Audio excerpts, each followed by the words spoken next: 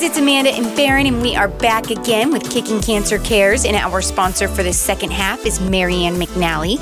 She is a residential real estate specialist with Next Home Realty Connection. So if you're looking to buy a home or sell a home or just not even sure where to start, she's definitely your go-to girl. She can be reached at 503-409-4389, and then also please continue to pray for her. Things are looking like they are going better, but always continue to pray, please. Yeah. Well, in the first half of the show, let's catch our listeners up here. We have a guest with us. Lisa Reynoso and I are in a common networking group together, but we're having a discussion about the blue zones. And I just want to review for the listeners, there are 5 areas in the world where people are living, not just a few of them, many are living past 100 years. Mm-hmm. And there's some commonality here that we're going to pick up on the next point, because in the last segment, we realized that each of them exercise naturally, just walk in their areas of some nature, and they're all driven by a higher power. Mm-hmm. But the third thing is they all have a plant-based diet.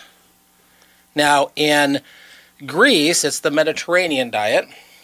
In Okinawa, Japan, it's a very low-fat diet. They do eat a lot of fish and rice, but it's all very low-fat stuff. In Costa Rica, it's very much tuberous vegetables. Mm-hmm. In Sardinia, Italy, it's a lot of the oils and the fats, but good fats. Mm-hmm. Fats is not a bad word. It's the good fats. Right. And then Loma Linda, which is where Lisa's bringing some perspective, it's very much a vegan diet, mm-hmm. right? Or at least vegetarian. Or vegetarian. So that's a good phrase we should probably clarify. What's the difference if I say I'm vegetarian versus I'm vegan?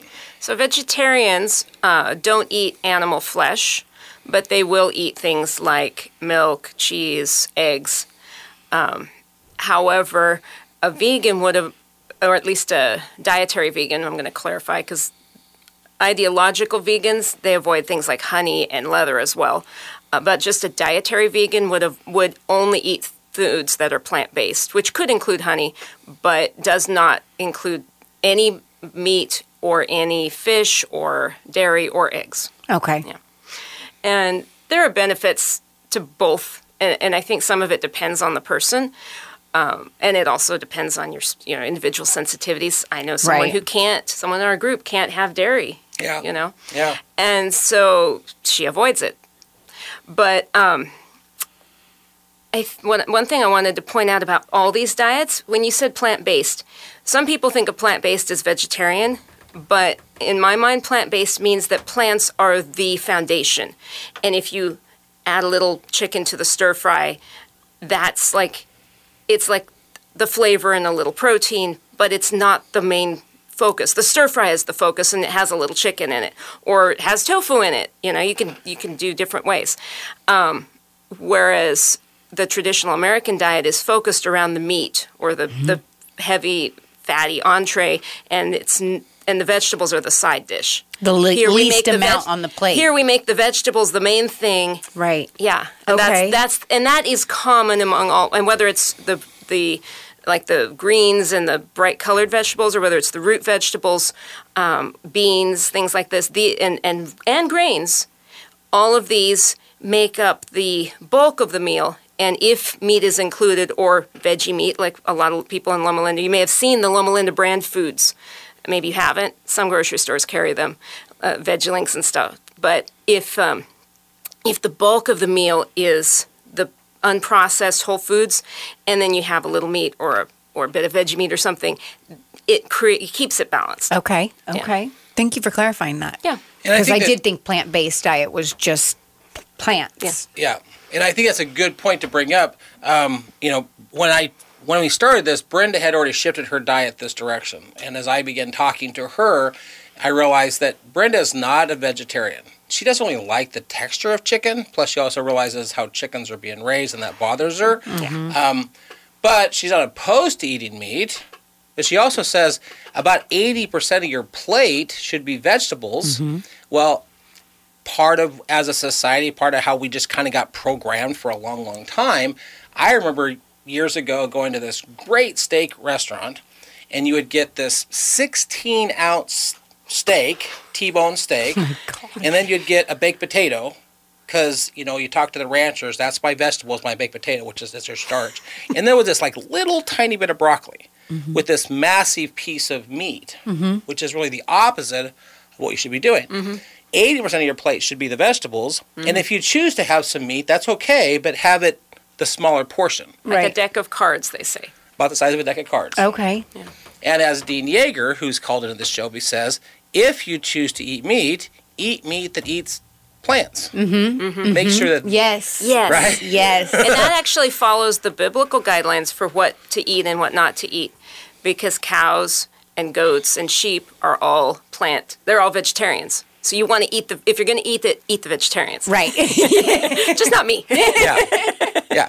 Which I All saw... of a sudden hungry. I saw an absolutely hilarious meme. Oh, dear. This guy's got a picture of his 16-ounce steak, and he says, this is my vegetarian steak because my cow ate vegetables. Right. That's good. Yeah, I think it's hard, too, because a lot of families, my house eats a lot of meat, potatoes, and vegetables is what you see on a plate in our home. And I feel like a lot of families, you pile on those potatoes. Not only are they're also cheap. Oh, yeah. They're so stinking cheap, so they're easy just to peel, cook up, and have that be just a large portion of your meal. Yeah.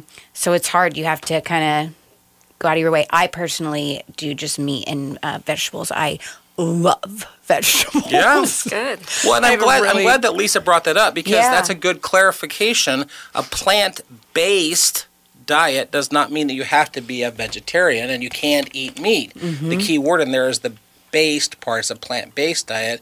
And 80% of your plate should be vegetables.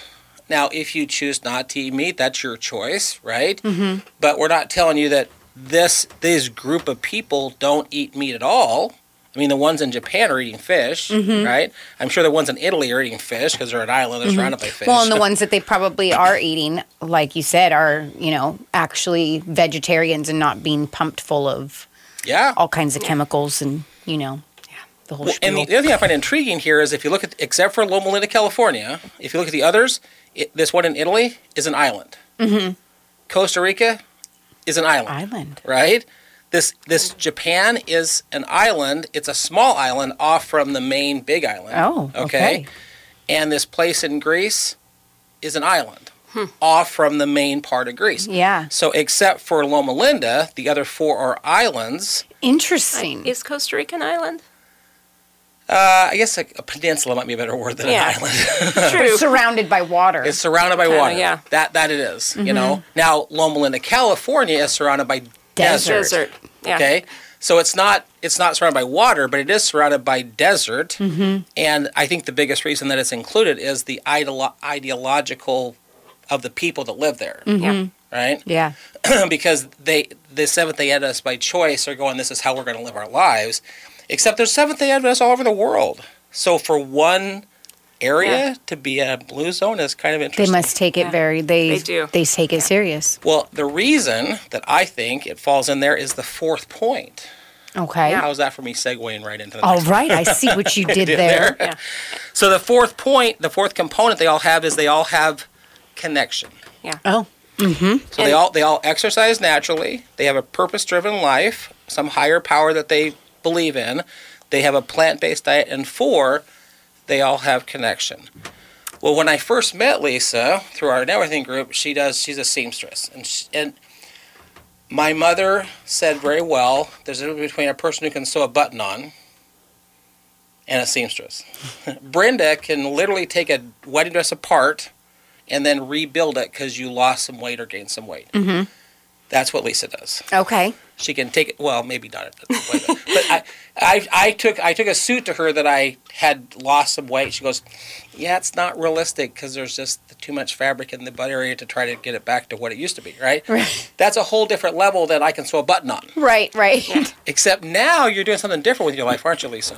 Yeah. So this year I started training as a mental health coach, and I finished the training in the fall, and I have been working with clients, helping people as a mental health coach, similar to a counselor, but not at that level. Still, I do I can really help people. I mean, I was just talking to a girl in my Uber.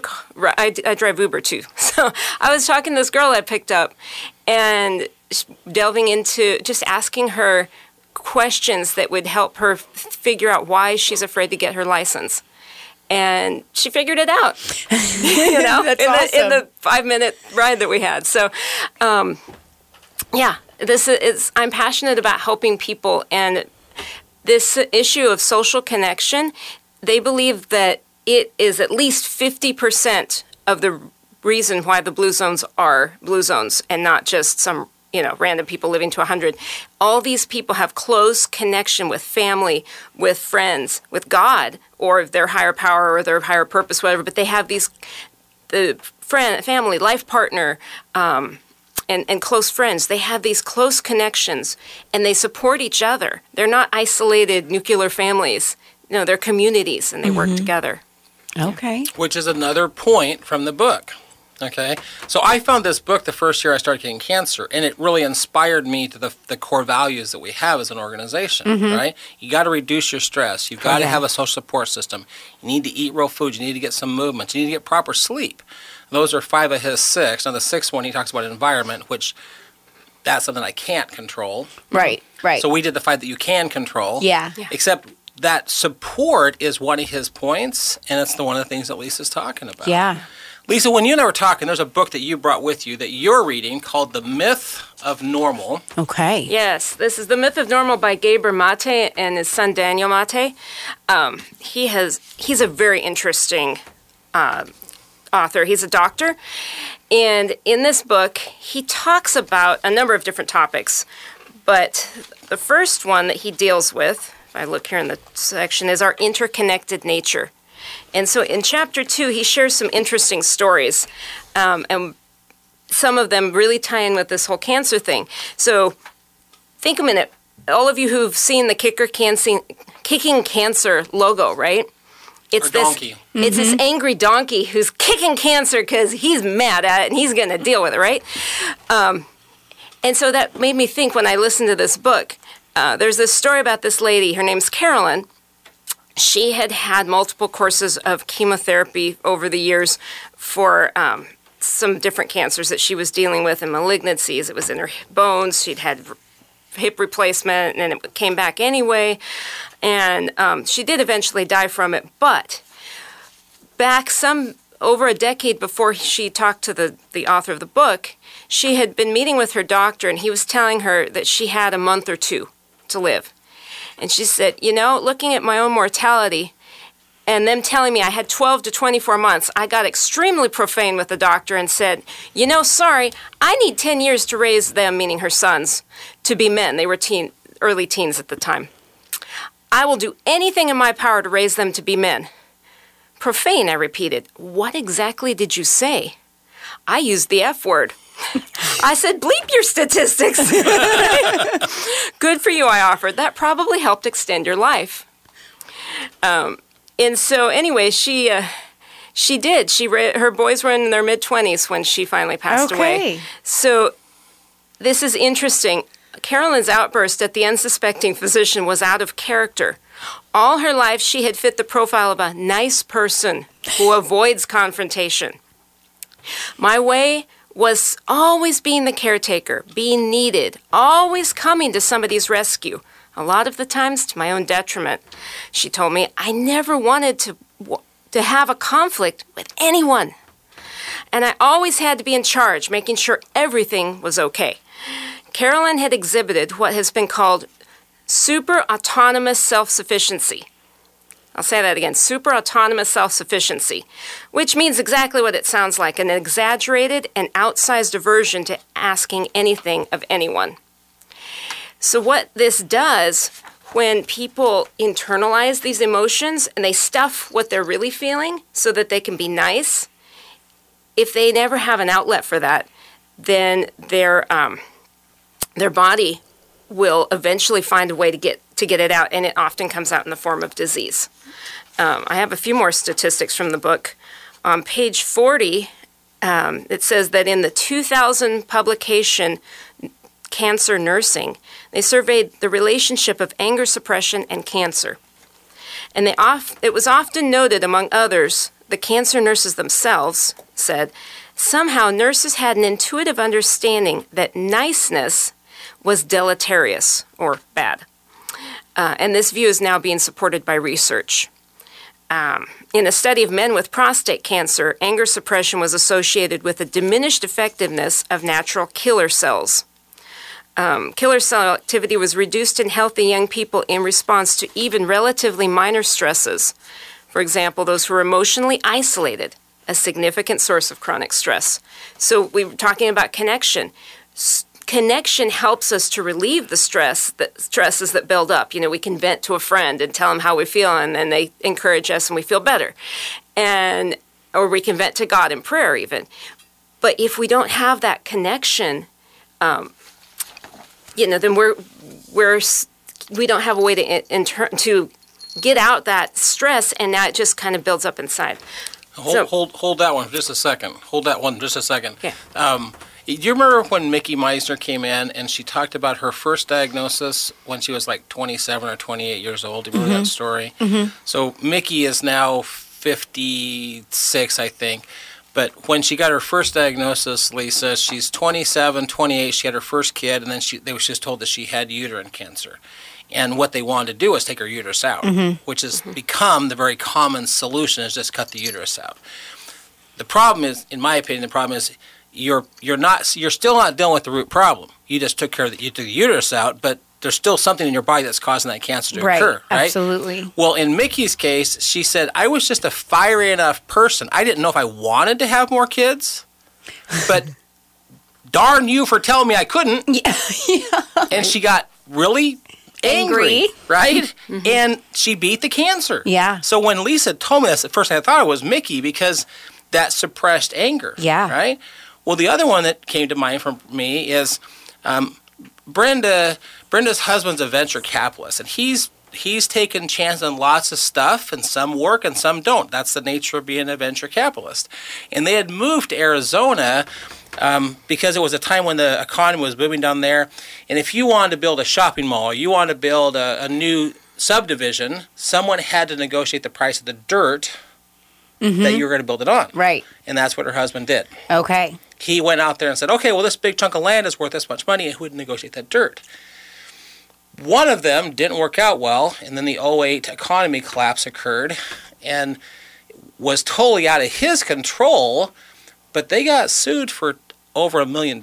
Personally sued Brenda and her husband for $1 million. And all of that anger and frustration got suppressed, as opposed to finding an outlet to get rid of it. Right.